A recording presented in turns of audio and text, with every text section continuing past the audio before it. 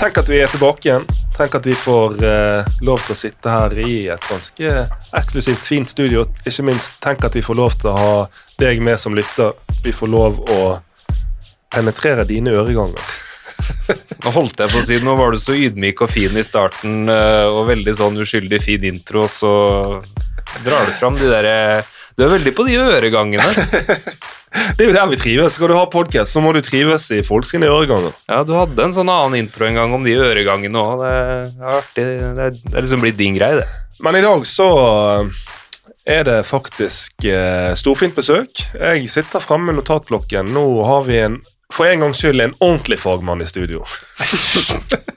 Okay. Du allerede litt sånn trigget i mindreverdighetskompleksene, for du har jo en lang utdannelse, Henrik, men nå har vi en som enda mer spesialisert, utdannet psykologspesialist i samfunn- og allmennpsykologi og doktorgrad i utviklingspsykologi.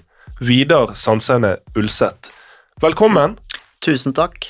Tusen takk for at jeg fikk komme. Det Ja. ære å være her i fotballhodet. Ja, når vi først på takk, så skal vi si tusen takk til deg, for det at du jo en av oppstarterne bak Lysne Psykologi, det det?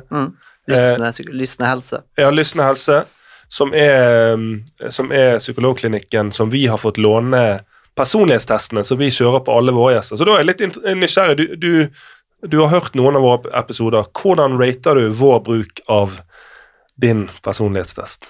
Jeg synes at dere gjør det eksemplarisk, og Henrik spesielt. Jeg tenker, det som litt av greia med sånn personlighetstest, jo at det jo på en måte mye, det handler om underholdning også da.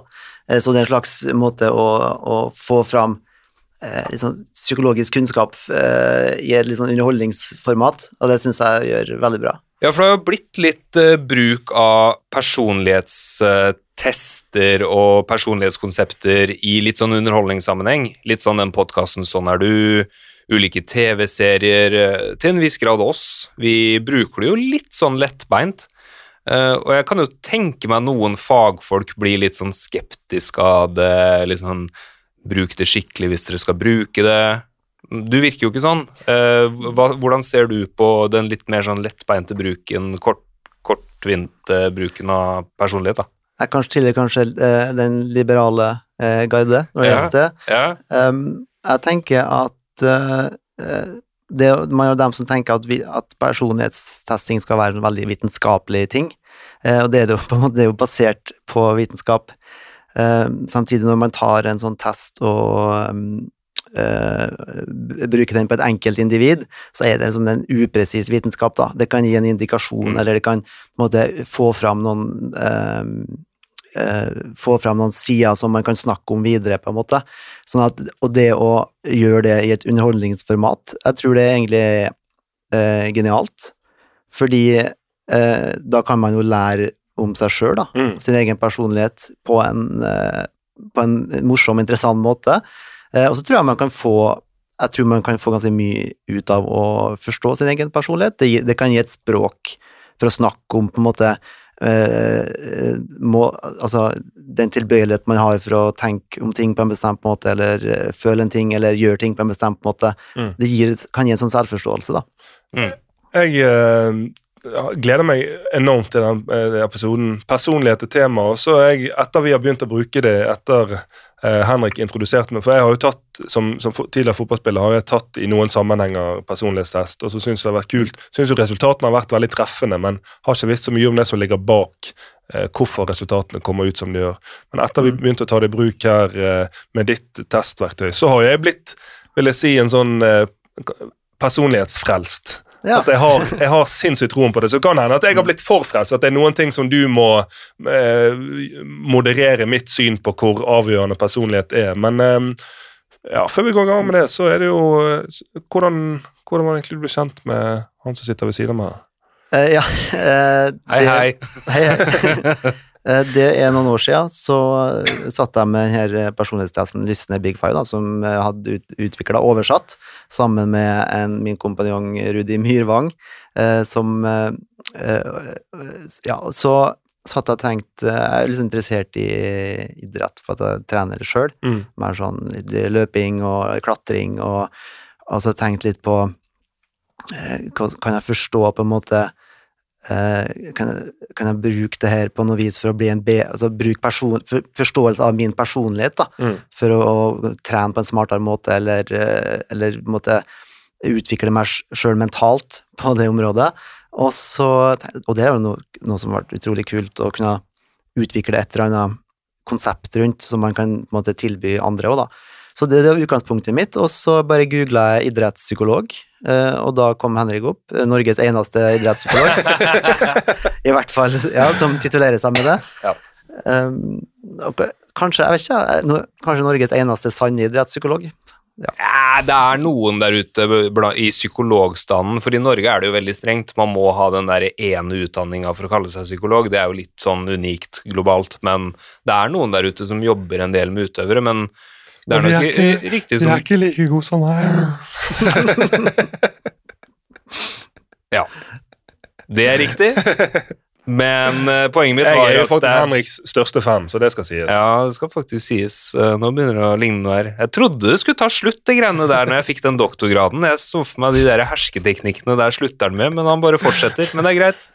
Men det veldig få som spisser seg såpass inn da, og det var jo litt sånn det begynte, og at du hadde jo masse erfaring med personlighet, og så hadde jeg hadde brukt personlighet litt i forskninga mi, sett på toppidrettsutøvere, og hva det som kjennetegner en personlighetsprofil på en toppidrettsutøver, og så var vel liksom ditt spørsmål da, om ikke vi kunne liksom gjøre det litt mer systematisk. Men da hopper jeg bare rett i det, og jeg tror min rolle her skal være å spørre de spørsmålene som jeg tror veldig mange har rundt personlighet. Jeg veldig nysgjerrig, jeg har mange spørsmål, og så jeg sikker på at Henrik har noe, men for å begynne med det mest grunnleggende, sånn som du ser det, hva personlighet? Ja, hva personlighet? I psykologi da, så snakker vi om personlighet som litt sånn altså det måten vi tenker på, handler på, måten vi føler på, som på en måte stabilt over lang tid, og på tvers av forskjellige situasjoner da. Så noen ting som kjennetegner hvem vi på en måte. Så det jeg tolker da at det må ikke misforstås med for eksempel humør. Du kan ha en dag godt humør, en dag dårlig humør, du kan ha høyt blodsukker og lavt blodsukker som gjør at påvirker, mens personlighet mer stabilt hvem du Absolutt, altså det en fin måte å si det på. Altså humør jo noe som ganske forbigående, og kan være ganske avhengig av situasjon og blodsukker, som du sier. Men så humør kan også være en del av personlighet. Hvis man har hvis du for eksempel, det jo noen som på en måte kanskje har lav energi da, for eksempel, i måten de på, og kanskje trist da, har en tendens, altså, det noen som mer tilbøyelig til å tenke triste tanker, på en måte, sånn at, og det jo i personlighetstest, altså i det her Big Five-rammeverket da, som dere bruker her, så har man også en sånn egen fasett for det å være trist da, for eksempel. Og da nevner du Big Five. Vi har jo forklart det litt her de gangene vi har brukt den personlighetstesten, men hva det? Ja, altså, Big Five overordnet sett altså de 5 store da, man tenker seg 5 store personlighetstrekkene, som da man har 5 store trekk, som igjen består av 30 på en måte, eller hver består av 5 under trekk da. Ja, riktig. Sånn at det en slags hierarki der, og det liksom nevrotisisme den ene, og så det ekstraversjon, åpenhet, medmenneskelighet, og planmessighet. Det var riktig det. Jeg tror det også det jo en sånn, vi kan godt komme litt mer inn på hva det og sånn, men den engelske huskeregelen ikke det sånn Ocean, ja. Openness, conscientiousness, extroversion, agreeableness, neuroticism. Vi mangler vel kanskje litt sånn den på norsk da, men det første du sa det nevrotisisme, det var vel det du var inne på med hvor tilbøyelig man til å kjenne på en del av det vi forbinder med negative følelser, det ikke det?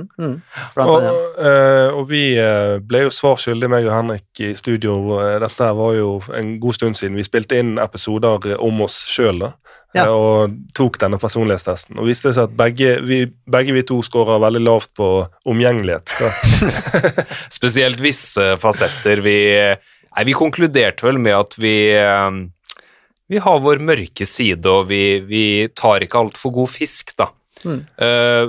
Omgjengelighet vel kanskje forbundet med veldig sånne positive ting, det at du en omgjengelig fyr, snill og grei og sånn, men hjelp oss litt da, Vidar. Altså, vi helt... Det vel noe positivt for det å være litt sånn skeptisk iblant og litt sånn nå, ikke? Altså, ja. Det tenker jeg absolutt. Med det å være... det med omgjengelighet og det å på en måte ikke nødvendigvis være med på alt det andre på automatikk med en gang, og så og ikke la seg pushe rundt, kanskje. Folk med lav omgjengelighet altså den her omgjengeligheten, eller den agreeablenessen da, jeg tenker det handler i hvert fall delvis om å ville please andre, være godt likt, og det jo ikke det ikke alltid at det hjelper da. Ofte gjør det jo det, men ikke alltid. Men da, for vi skal jo etter hvert pense oss inn på personlighet i en prestasjonskontekst, i en idrett, kanskje til og med fotballkontekst. Men din mening, jeg vet jo at dere som veldig sånn oppleste og akademiske av bakgrunn, ikke nødvendigvis ønsker å konkludere så hardt som det jeg liker. Men din mening, hvor mye av personlighet arv, og hvor mye miljø? Det et interessant spørsmål. Min mening at altså det første vi lærte på psykologi grunnfag når vi startet der, det var at de fleste menneskelige trekk og atferd, psykologiske ting en kombinasjon av arv og miljø, altså av genetikk og det måtte oppdrag, altså barndom, oppvekst, det miljøet man lever i. Og det liksom, jeg tror det står seg på en måte veldig godt, at altså hvis man skal stikke fingeren i lufta og si et tall, så 50-50. Det såpass? Ja, men ja, det absolutt, det tenker jeg. Kanskje mer. Ikke noe av det som gjør det vanskelig, det der spørsmålet, det arv, det miljø? Ikke det også at arven din vil påvirke miljøet ditt? Fordi hvis du født med en tilbøyelighet til å være hissig, eller sånne ting, så vil du tvinge fram visse ting i miljøet ditt, og så har det vel pokkeren meg vist seg sånn at miljøpåvirkning også kan påvirke hva slags genuttrykk som slår ut. Det ikke slik at for eksempel ADHD, en del lidelser, der man gjerne født med noen sånne predisposisjoner, og så det sånn at hvis miljøet uheldig, eller visse former for miljø kan få det til å uttrykke seg sånn, mens du i en god oppvekst kan det uttrykke seg sånn. Ja, i sånn gen-miljø-interaksjoner da, så man kan for eksempel tenke seg at man har en genetisk sårbarhet for å utvikle et trekk. Det kan jo være personlighetstrekk, eller det kan være ADHD, eller det kan være en psykisk lidelse. Men at det trengs en viss miljøpåkjenning for at man havner i en sånn utvikling da. Sånn, ja. Det jo en teori som i psykisk helsefeltet som har mye for seg, tenker jeg. Grunnen til at jeg spør dette spørsmålet så tidlig jo at jeg veldig interessert i det. Jeg har en 3 år gammel sønn som jeg ser liksom for eksempel noen trekk som går på ekstremt sterk sånn vilje, det har den fra meg. Nei, men det der nå det jo noe som heter trassalderen, som alle småbarnsforeldre kan kjenne seg igjen i, men det der å nekte å ta imot ordre, som vi også kan kjenne igjen, både fra meg og fra Tine moren. Men en setning som jeg hater, og som jeg tror vi har snakket om, Henrik, at du heller ikke noen stor fan av, så bare den der jeg kan ikke noe for det, jeg bare sånn.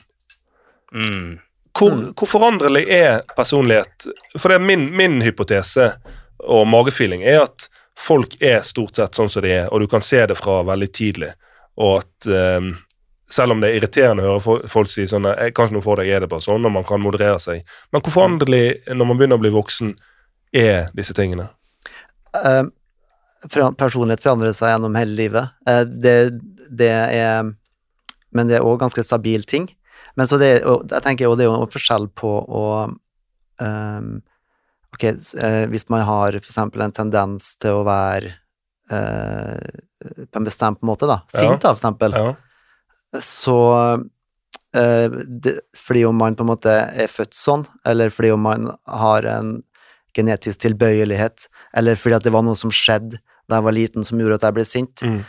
Man trenger jo ikke nødvendigvis å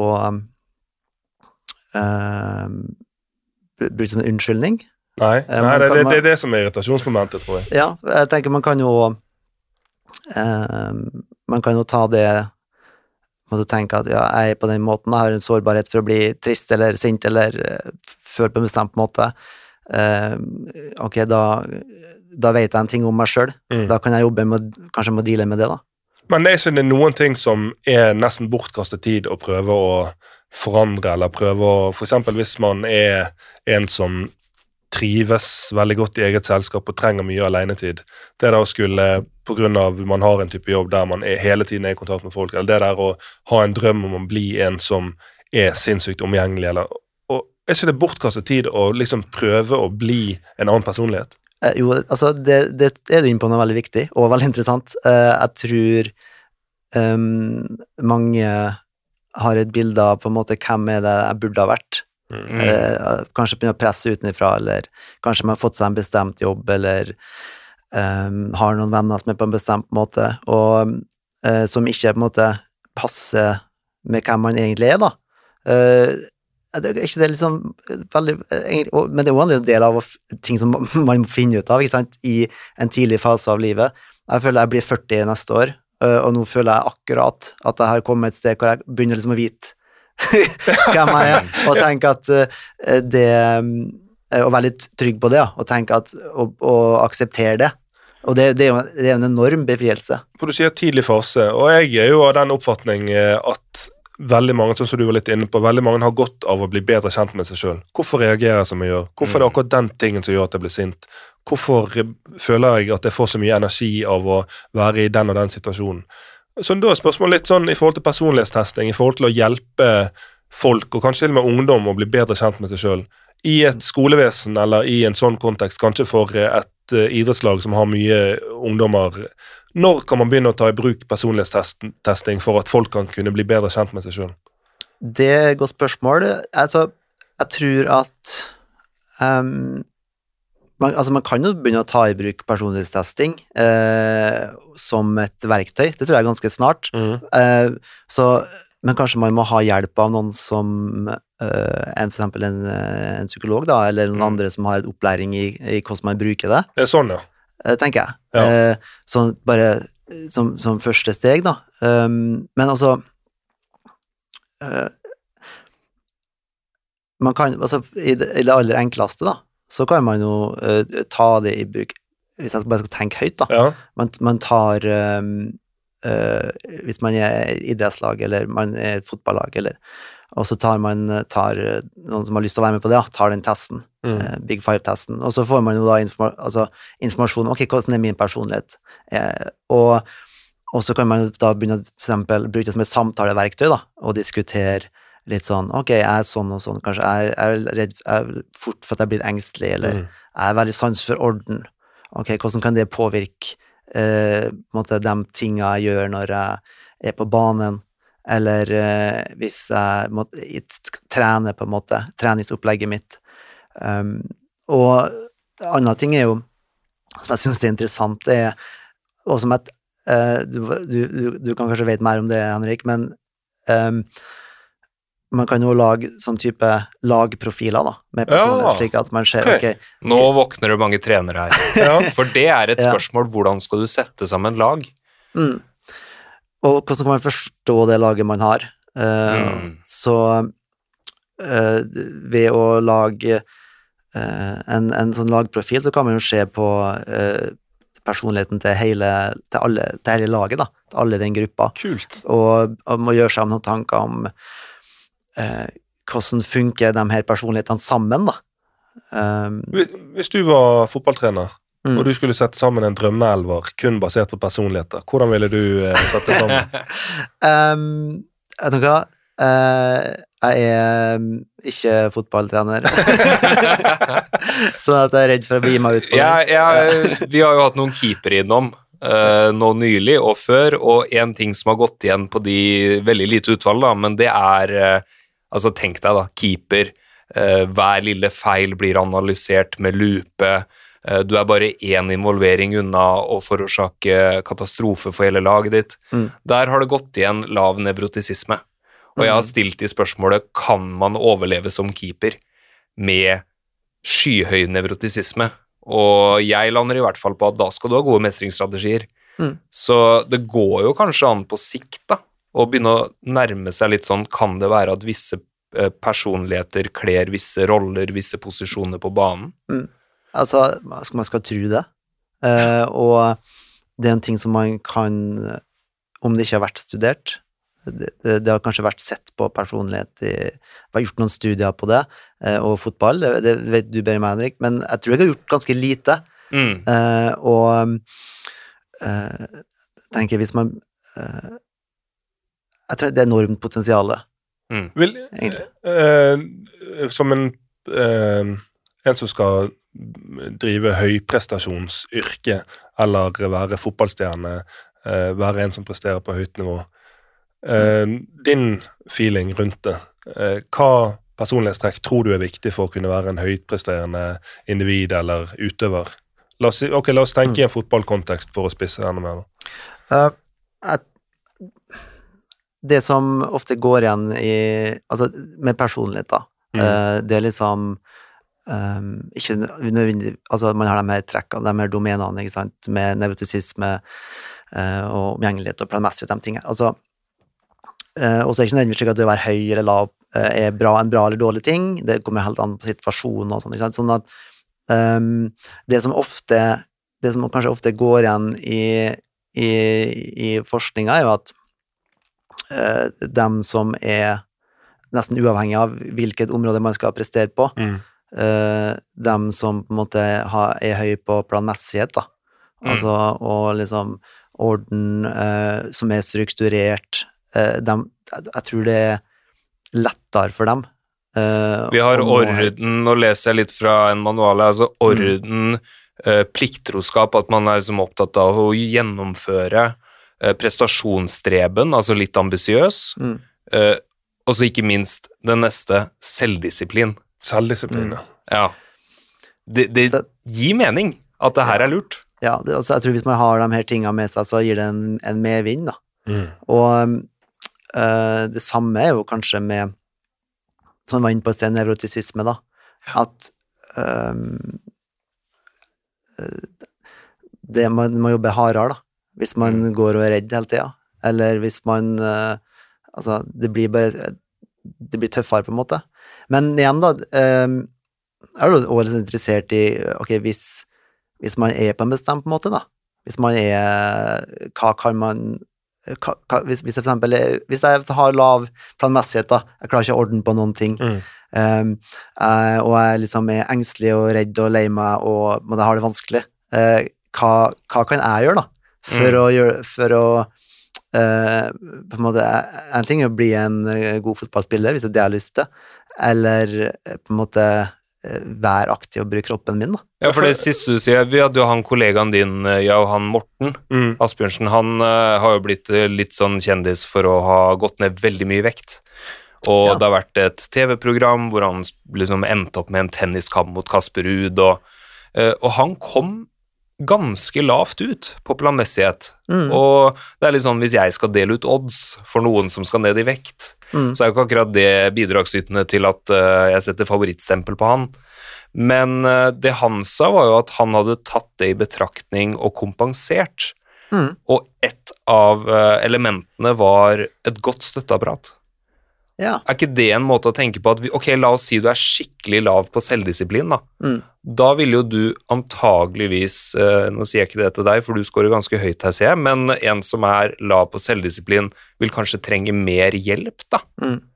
Altså, man kan jo, jeg var helt enig, altså man kan, hvis du mangler en ting da, som du trenger for å nå et bestemt mål, når det gjelder personlighet, kanskje man kan ha noen andre som outsourcer sin personlighet, eller sin kunnskap for å hjelpe deg, og det absolutt, altså hvis man sliter med å, altså du har noen som klarer å strukturere seg selv helt på egen hånd, på en måte, som har en enorme ordenssans og struktur, og klarer på en måte det. Jeg tror at hvis man ikke har det sånn, så kan man likevel nå veldig langt. Men sånn som du sier, Henrik, da må man kanskje ha hjelp til de tingene. Jeg kom på det der støtteapparat, eller ha noen rundt. Hva var det du sa som kan dele sin personlighet? Da skal outsource sin personlighet. For jeg gikk til en mental trener og spilte fotball i Danmark, som het Martin Langangergård. Han nå mental trener på A-landslaget for Norge. Jobbet også med Ståle Solbakken i FC København i sin tid, men i hvert fall så snakket jeg om at jeg av og til følte før kamp at jeg hadde for høyt spenningsnivå, jeg var liksom veldig giret, og at det ble en litt sånn lekkasje, fordi at da var det mindre krefter igjen når kampen faktisk begynte, for jeg hadde brent mye krutt i garderoben. Og så sa han at et godt tips kan være, og så tenk på laget deres i garderoben, hvem det som har noen av de kvalitetene som gjerne du skulle ønske du hadde i den situasjonen, som veldig sånn lugn, rolig, helt fokusert, ikke noe energilekkasje der. Og så hadde vi en på laget, ikke overraskende, en tysker, som fantastisk fin fyr, som var liksom, han var sinnssykt profesjonell, ekstremt dedikert, veldig god spiller, men han hadde liksom den holdningen, og ikke noe sånn tøysing og fjasing så mye i garderoben, men bare sånn, det virket som om, når han skulle ut i kamp, som om han skulle inn på kjøkkenet for å lage vafler. Ting det utså liksom en viss sånn dagligdagshet, men samtidig veldig seriøst da. Så da satt jeg meg ved siden av fra jeg fikk det tips, satt jeg meg ved siden av han i garderoben, byttet plass, satt ved siden av han i garderoben på kampdag, og følte liksom at det smittet litt over på meg da. Ja, veldig interessant. Der har han outsourcet sin personlighet da, tydeligvis. Ja. Og slik at,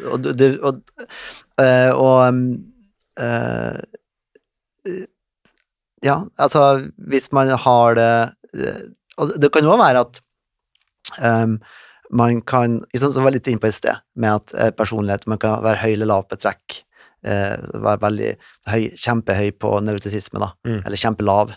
Det kan jo være det å være for lav blir noen problem noen ganger også, hvis man for eksempel blir sånn laissez-faire, bare sånn ja, kanskje man trenger å være litt spent da, noen gang, for man bruker energien til noe vis, slik at hvis man da setter seg kanskje man har en på laget som som kjempespent og supergira, og kanskje ikke klarer å håndtere eller får for sterke følelser da, og så har man en som ikke klarer å mobilisere frykten sin, for å sette dem sammen da, så de kan snakke litt med hverandre, kanskje de på en måte utfyller hverandre på et vis da. Så det kan være noe for trener å tenke over når de skal sette faste plasser i en garderobe. Kanskje, ja, sånne ting. Eller på bortekamper og på treningsleirer, romkamerater på tur.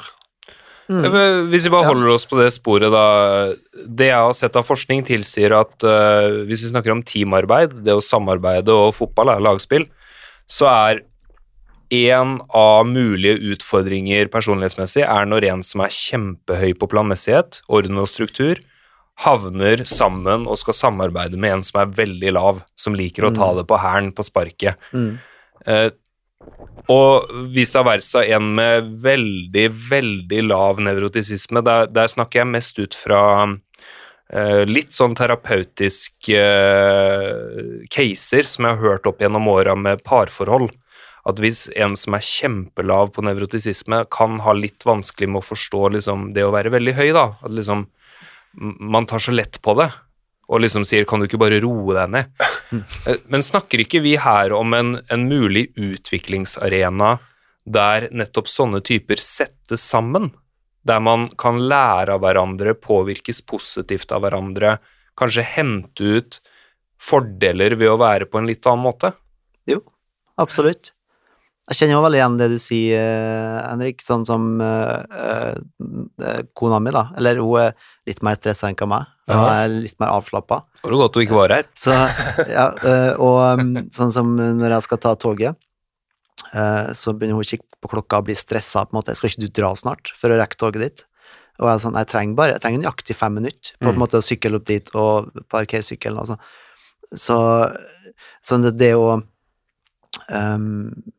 hvis man det kan jo være slik at hvis man veldig lavt på stress og lavt på nevrotisisme, at det stresser andre rundt da. Ja. Ja. Jeg vil gjerne bare skyte inn et forsvar til høy nevrotisisme også, for vi har jo etter hvert landet, det finnes jo forskning, hva det en toppidrettsutøver typisk har. Det jo ofte ikke veldig høy nevrotisisme, men spørsmålet liksom, kan det være for lavt? Og jeg husker, jeg var på et foredrag en gang med en som sa bare i forkant liksom, jeg var ikke noe nervøs, det hadde han sluttet å være og sånn. Og han virket veldig lugn på scenen, men det var ikke spesielt bra. Og han mistet publikum etter mitt skjønn ganske tidlig, og da fikk jeg sånne tanker, hvis han hadde vært litt mer stresset og nervøs, hadde han kanskje fått det med seg? Og jeg møter også en del utøvere som veldig lugne før kamp, men ikke har de orden på sakene sine, og ikke presterer dem spesielt bra. Det får meg til å tenke sånn, hadde du vært litt mer stresset nå, hadde du forberedt deg litt bedre? Så skal vi bare skyte inn et sånn lite forsvar, for jeg vet det sitter noen lyttere der ute som kjenner på en del vonde følelser, stress, uro før kamp, at det kanskje også kan være en bra ting da. Helt enig, og frykt jo ikke, altså det må være høy på nevrotisme da, det handler jo om å føle, i stor grad om å føle frykt, og en del andre ting, med negative følelser da, men frykt jo ikke en negativ ting, det en veldig positiv, altså det en grunn til at vi har frykt, og... Hva mener du med det? Kan du utdype det? Nei, altså, det en grunn, altså, det en grunn til at fryktresponsen finnes, hvis vi står foran en stor utfordring, og, altså i lang tilbake i tid så var det jo hvis du møtte en jaguar ikke sant? Ute i skogen, ok, hva skal du gjøre da? Skal du ta det lugn og gå på klappen litt? Eller skal du på en måte bli redd da og prøve å komme deg unna? Så det jo sånn veldig sånn åpenbart eksempel på at frykt noen gang positivt, men jeg tenker jo det som skjer når man redd eller føler på frykt jo at man får kanskje litt mer adrenalin, man altså kroppen måtte gjøre seg klar, altså man får det strømmer liksom blod ut i de store muskelgruppene, ikke sant? Og kroppen gjør seg klar til kamp da. Og det jo kamp man skaper ofte, ikke sant? Veldig få som nervøs ved trening på samme måten, ja.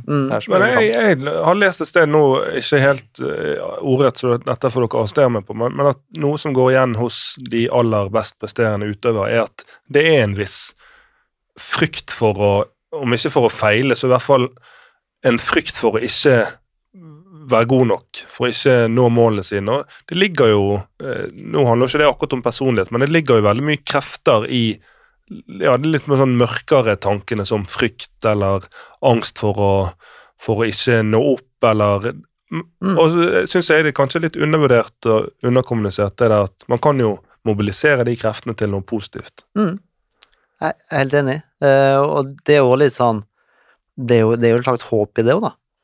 Hvis man som vi snakket om i sted, personlighet en sånn stabil ting som, hvis du har et trekk, så du litt støkk med da. Men uten at, selvfølgelig, bare skyte inn der også, at, altså, spesielt unge folk som i starten av 20-årene, eller liksom tenårene, det skjer masse med personlighet.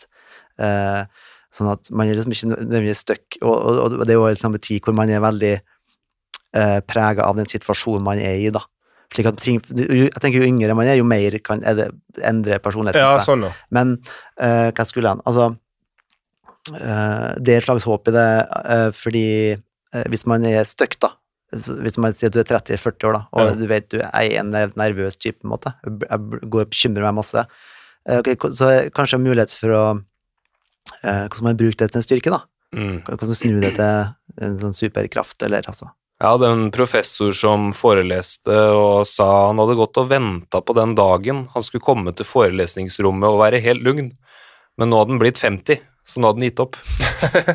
Men han var fantastisk til å forelese, og framstod så rolig, så han sa jo det da, kanskje når jeg blir 60, men han hadde vel egentlig gitt opp og bare innsett at, vet du hva, det følelsesregisteret her, det har jeg, og det kan brukes, og det var en annen psykologkollega som trakk fram det eksempelet med rotter i labyrint. Da. Hvis du for eksempel legger en liten ostebit i målet, så går rotta kjappere gjennom labyrinten. Men det er bare én ting som er mer effektivt enn det, og det er å sprøyte inn litt kattelukt. For da kommer frykten. Og hvis du har ost og kattelukt, da går det unna. Så hvis du som fotballspiller da, sitter der... Gulrot og kjepp. Gulrot og kjepp. Altså, hvis du som fotballspiller fjerner den frykten for å feile, kan det at du fjerner litt energi og drivkraft også? Men bare sånn, det vi snakket om i sted med lagpersonlighet, og vi har snakket litt om det her personligheter innenfor høy prestasjon, så er jo fotball, toppfotball, elitefotball, en kynisk bransje, og sånn umiddelbart så vil jeg tenke det hvis jeg er en kynisk sportssjef, sitter og hører på dette her, eller har fått øynene opp for personlighetstesting, så bare, ok, så spørsmålet er egentlig i forhold til rekruttering inn i høyprestasjonsyrker. Hva er argumentene mot å rekruttere bort alle de som scorer høyt på nevrotisisme, eller lavt på planmessighet?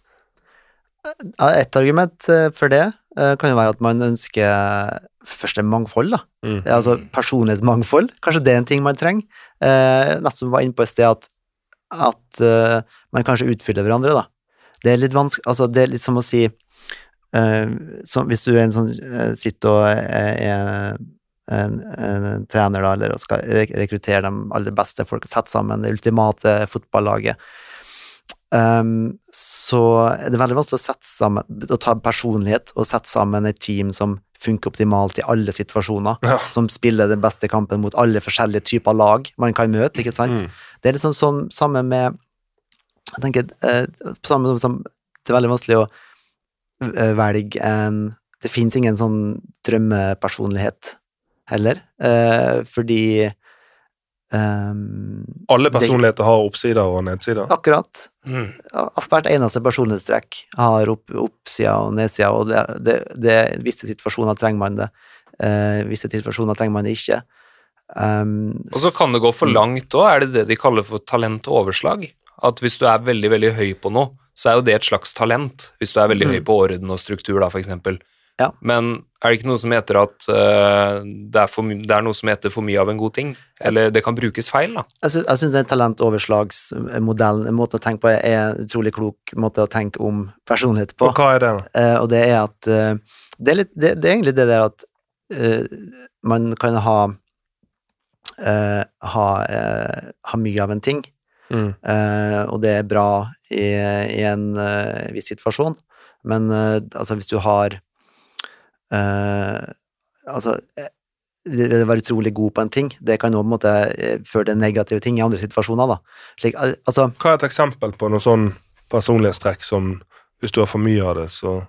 La oss ta en ting, bare for å foregripe litt, da, som du er ganske høy på her, Vidar, som er litt sånn fantasi og åpenhet for nye ideer.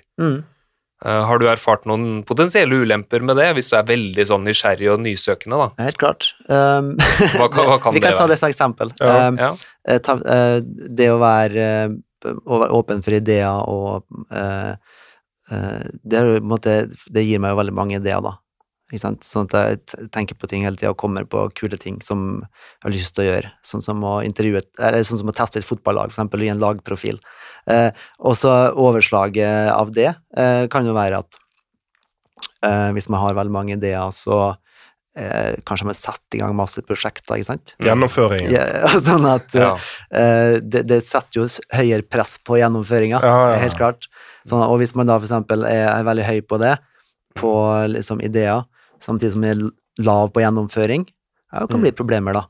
Jeg har sett utover som, vi har jo hatt noe med på podkasten også, der det går over liksom klinisk, men ekstremt høy på planmessigheter. Men så er jo overslag at du du blir veldig rigid kanskje, lite fleksibilitet, og at hvis det oppstår en situasjon som ny eller uvant, eller klubbbytte, ny kultur, du får ikke akkurat den maten du ønsker, eller du får ikke de forberedelsene, så plutselig du helt satt ut av spill. Det jo kanskje også et eksempel på sånne overslag. Ja, tenk det. Altså, absolutt, altså, det å ha, det er ikke alltid bra å ha kjempehøy orden. Noen ganger må man være eller må det være rigid da. Ja, noen ganger må man være fleksibel. Vi snakker om selvdisiplin, og det liksom selvdisiplin, det blir jo hauset opp som utelukkende positivt, men det går jo for at sånn har for mye selvdisiplin. Så du trener deg så hardt, og du har så mye selvdisiplin på når du skal våkne, når du skal legge deg, du trener så hardt at du til slutt bare trener deg helt nedkjørt og utbrent og ferdig. Helt klart. Altså, man kan sulte seg ihjel, på en måte, med for hard selvdisiplin, og på en måte havne i å få alvorlige problemer. Hvis man på en måte kjører selvdisiplin så hardt at man liksom slutter å lytte til behovene sine, da, hva kroppen trenger. Altså, man blir for fiksert på et mål som man vil oppnå. Og så, det kan jo være slik ofte at, eller noen gang da, at tror jeg, at hvis man har så høyt selvdisiplin og jobber så hardt for en ting, så liksom kanskje man hadde faktisk nådd lenger hvis man tok seg pause da, innimellom. Altså, liksom, man tenker at eller på en måte slapp litt taket på en måte, og tenkt, ok, slipp taket på Vær litt raus, gi deg selv overskudd. Heller operere på overskudd enn at du hele tiden på underskudd. Jeg tenker umiddelbart når jeg snakker om personlighet, og disse forskjellige personlighet på fotballspillere, kanskje enda mer på unge fotballspillere, som ikke har alle de verktøyene til å kjenne seg selv, til å håndtere forskjellige utfordringer, så det egentlig hvor dårlig universelle råd Så du må jobbe hardt, og så har du noen som ligger sinnssykt høyt på selvdisiplin, planmessighet, som tar det for langt, som aldri tar seg noe smågodt på lørdagskvelden, som aldri koser seg med kompiser i stedet for å trene, som står opp 4:30 for å trene, nå skal jeg stå opp 3:30 for å kunne trene enda hardere, så vil jo det rådet om du må trene hardt være et elendig råd. Så du må være raus med deg selv og skape rom, du må være flink til å ta det fri, du må være flink til å kose deg, du må huske på at fotball skal være gøy. Jo det mye bedre råd for den personen, enn for en annen som lav på selvdisiplin, lav på planmessighet, oi, der hadde vi glemt fotballsko, der hadde jeg glemte visst å spise før trening, så jeg hadde litt lite energi. Så det det, du må være disiplinert, du må være profesjonell i tilnærmingen, du må være dedikert. Så jo det et godt råd for den personen. Sånn at universelle råd jo egentlig ræva. Helt enig. Det universelle råd 100% ræva. Og det som Nei, men sånn når du tenker over det, så det jo du det. Helt rett, det tror jeg da. Og det jo der man på en måte, det jo der personlighetstesting og andre typer testing eller kartlegging har et enormt potensiale for å forstå hvilket råd riktig for deg på en måte. For den personen Skreddersydde råd. Skreddersydde råd, ikke det som inngår i å være når man snakker om man-manager, eller en god trener da. Om det for barn, om det for unge, eller om det for spillere i Madrid. Det å være en god trener og kunne skreddersy inputen som du gir til spillerne basert på at du vet hvem de Jeg kan se for meg at gode trenere gjør det her, på en måte, av instinkt eller av kunnskap, eller altså, de kan det der. Og så kan man se for seg testing som et slags supplement, da, eller en slags systematisk måte å gå fram på, for å kartlegge en persons individuelle behov. For når vi snakker om kjepp og gulrot, så de som i personlighetstrekkene veldig selvpiskende og stiller skyhøye krav, de kanskje ikke de som etter en dårlig kamp trenger kjepp og pisk mest. De trenger kanskje også si, kanskje litt mer raushet at alle, altså dette sånn som skjer i det mellom, mens de som litt sånn der verdensmestre i sitt eget hode, de trenger kanskje en helt annen type rake pukker. Og man kan jo kanskje tenke at at det finnes sånne nøkler da, som gir, altså hvis ta for eksempel sønnen min da, han trenger på en måte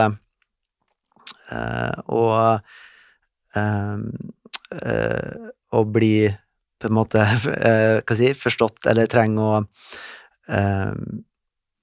han trenger på en måte å komme på ting selv da. Og med en gang jeg har skjønt det, så på en måte var det en slags nøkkel for å forstå hvordan jeg kan hjelpe han da.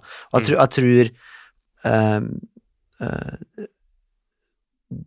ofte, kanskje ofte i andre sammenhenger også, og i et trenersammenheng også, at man kan finne en sånn nøkkel da. Er det ikke som må det unlocke potensialet. Er ikke det her personlighet kan komme inn, og det å forstå personlighet? For jeg tenker det 2 måter å være uinteressant på. Det ene å si universelle råd. Her det du må gjøre uansett hvem du Men så det en annen måte som jeg kanskje har sett litt blant trenere som litt beleste. Det å si sånn, ja, det der veldig individuelt. Ja, det der kommer veldig an på. Ja, men det jo ikke så jævla interessant, eller det ikke så nyttig. Sånn, har du noe mer?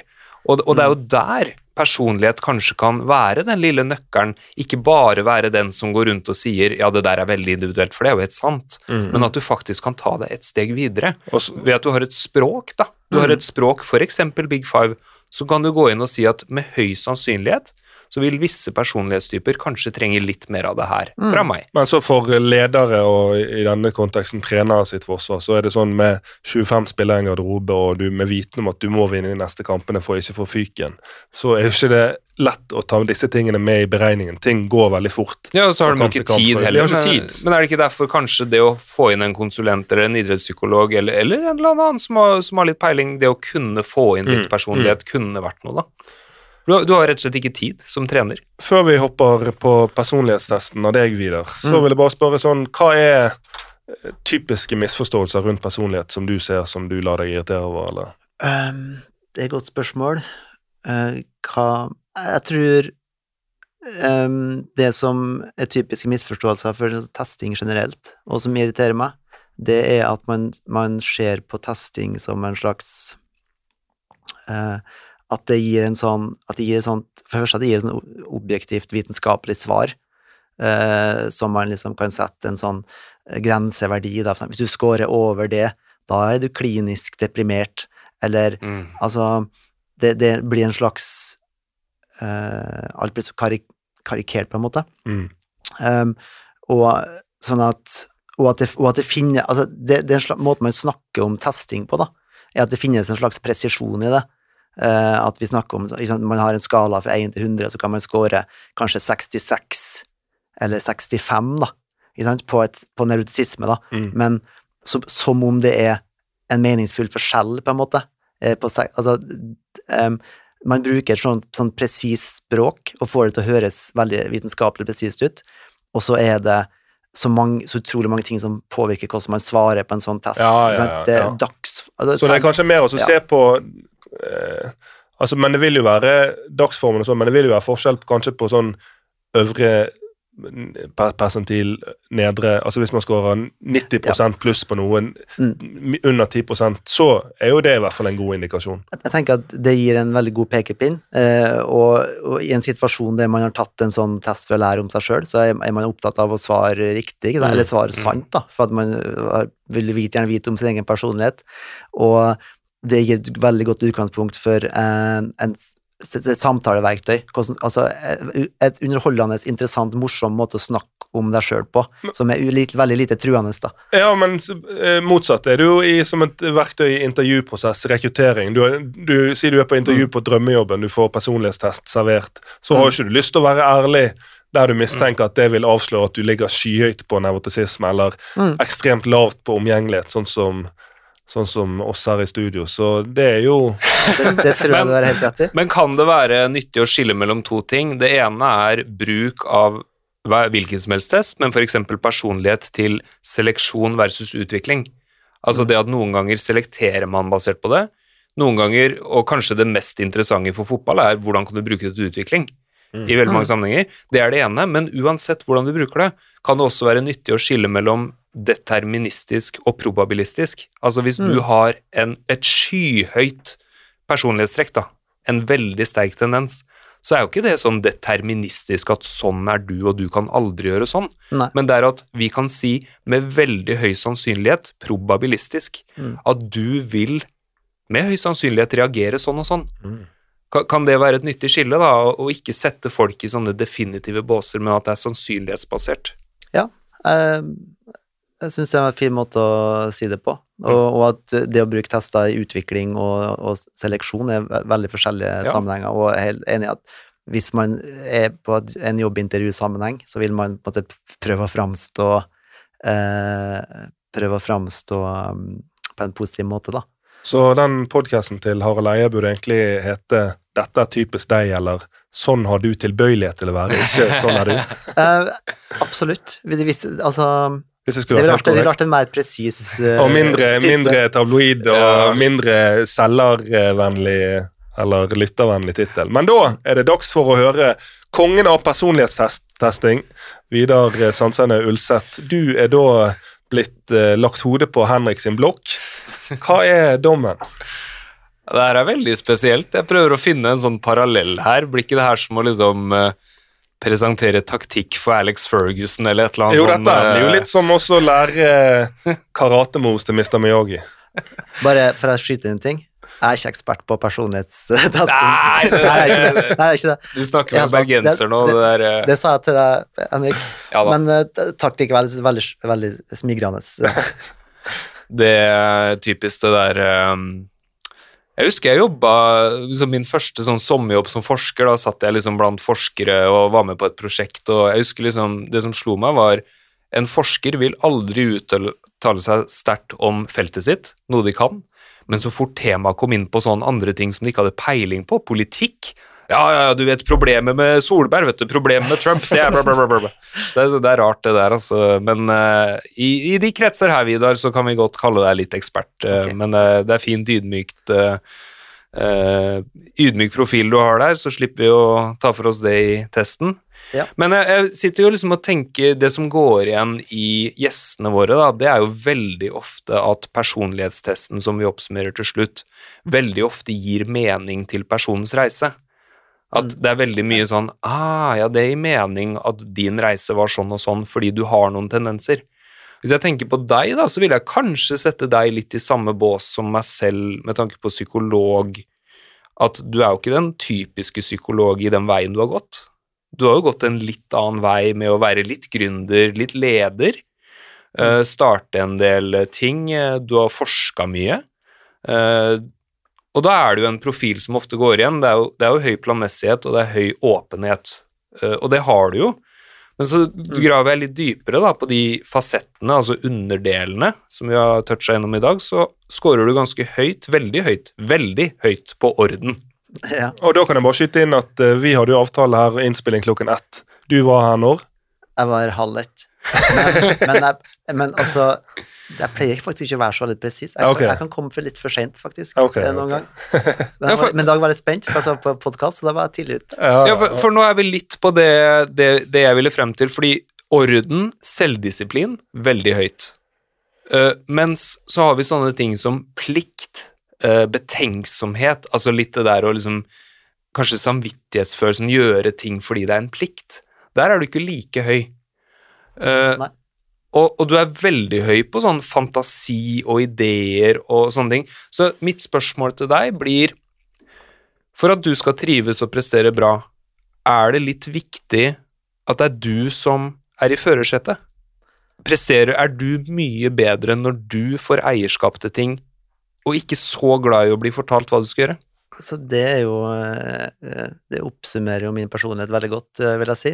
Det her behovet for å jeg tror veldig, det absolutt, jeg helt enig, det du sier, det kjenner meg veldig igjen i. At jeg trenger litt sånn som sønnen min, kom på jeg skulle til å si det, når vi snakket om arvemiljø, du satt og beskrevet sønnen din, og så plutselig finner vi her ut at jeg lurer på hvor han har det fra.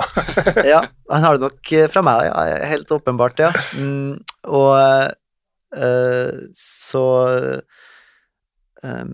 hvis jeg på en måte får rom til å komme på ting selv og liksom ville ha ting, så får jeg til ting.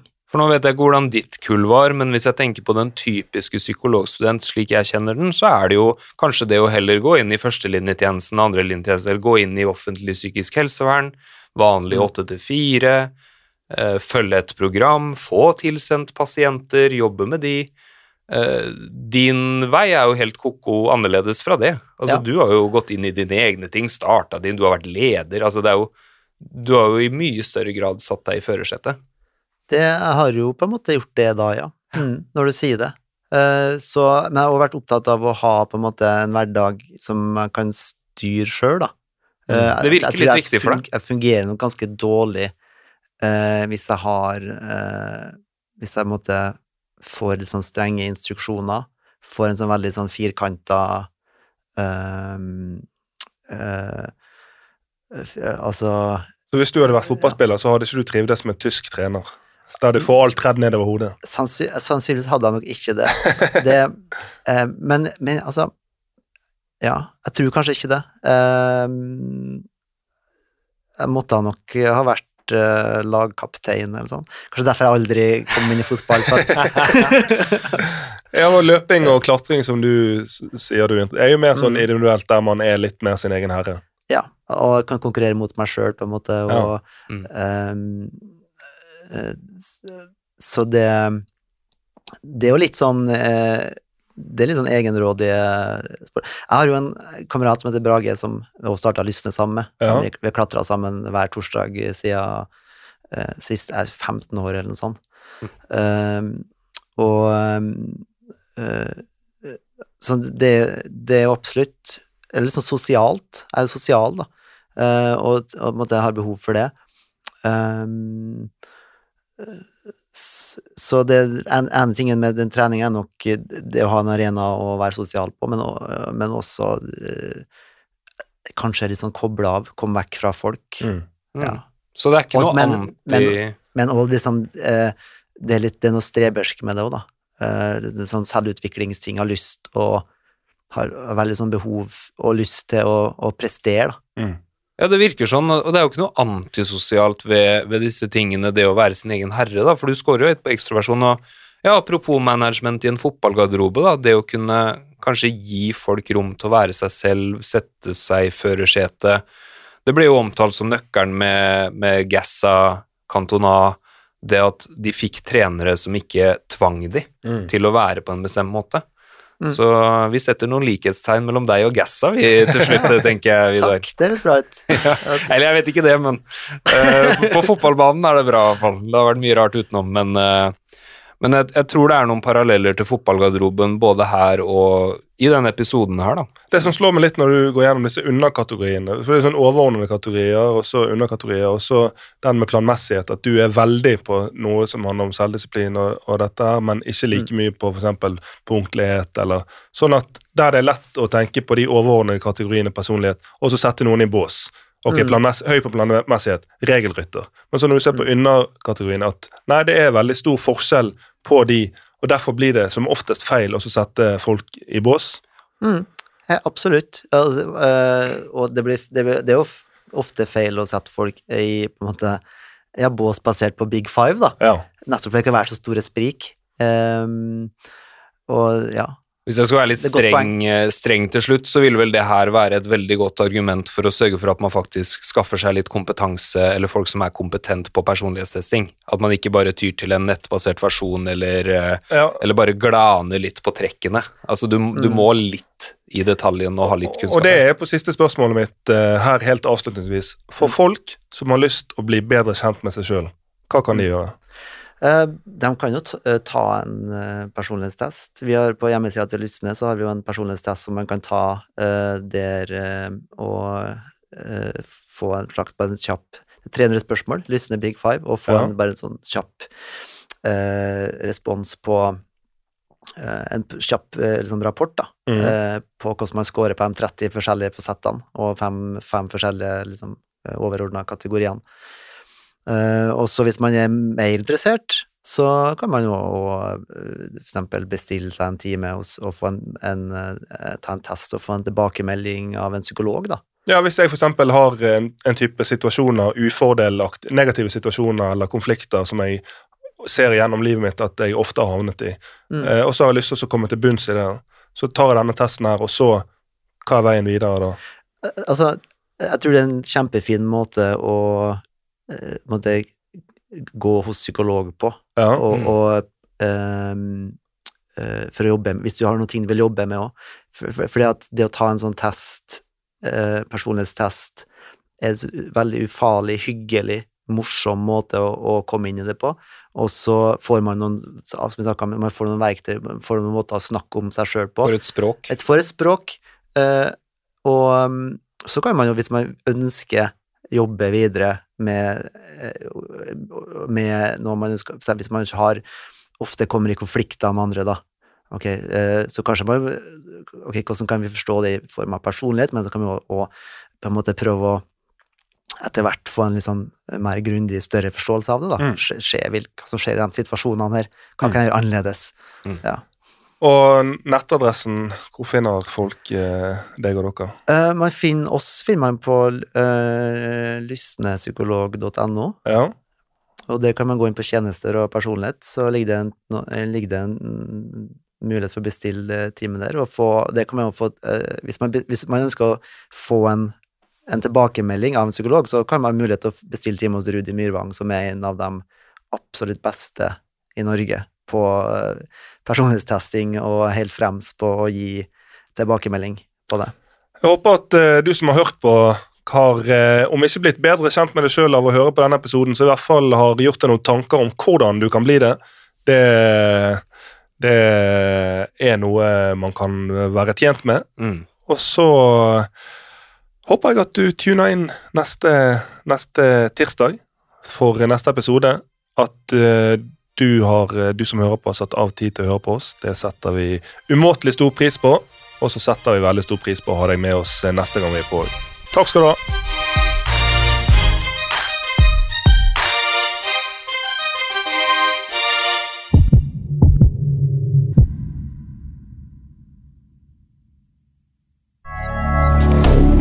Moderne media.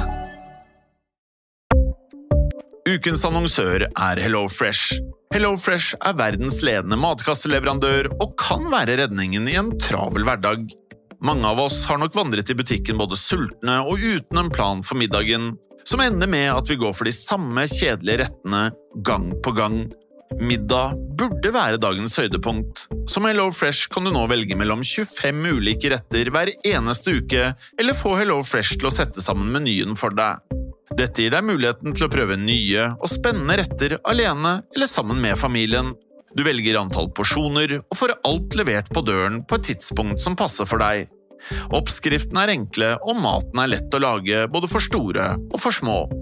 Ved å få alt levert hjem får du også mer tid til å dele matgleden med familie og venner. Kanskje det frister med asiatiske tacos eller greskinspirert kylling? Da kan jeg anbefale deg om å gå inn på hellofresh.no. Her kan du bruke koden fotball og få opp til 1779 kroner i rabatt på de første 5 matkastene hvis du ikke har prøvd HelloFresh tidligere. Du kan også bruke rabatten hvis du har vært kunde og stoppet abonnementet ditt for 12 måneder siden eller lengre. Gå inn på hellofresh.no og bruk koden fotball. Ukens annonsør Folio, en smartere banktjeneste for deg som har en egen bedrift eller ønsker å starte for deg selv. Folio en superenkel nettbank for bedrifter. Som kunde i Folio får du en bedriftskonto med et bedriftskort og app. I denne appen det smarte løsninger som forenkler regnskapet ditt, uansett om du har en liten bedrift eller et enkeltpersonsforetak. Folio både intuitivt og brukervennlig, og laget med et enkelt språk.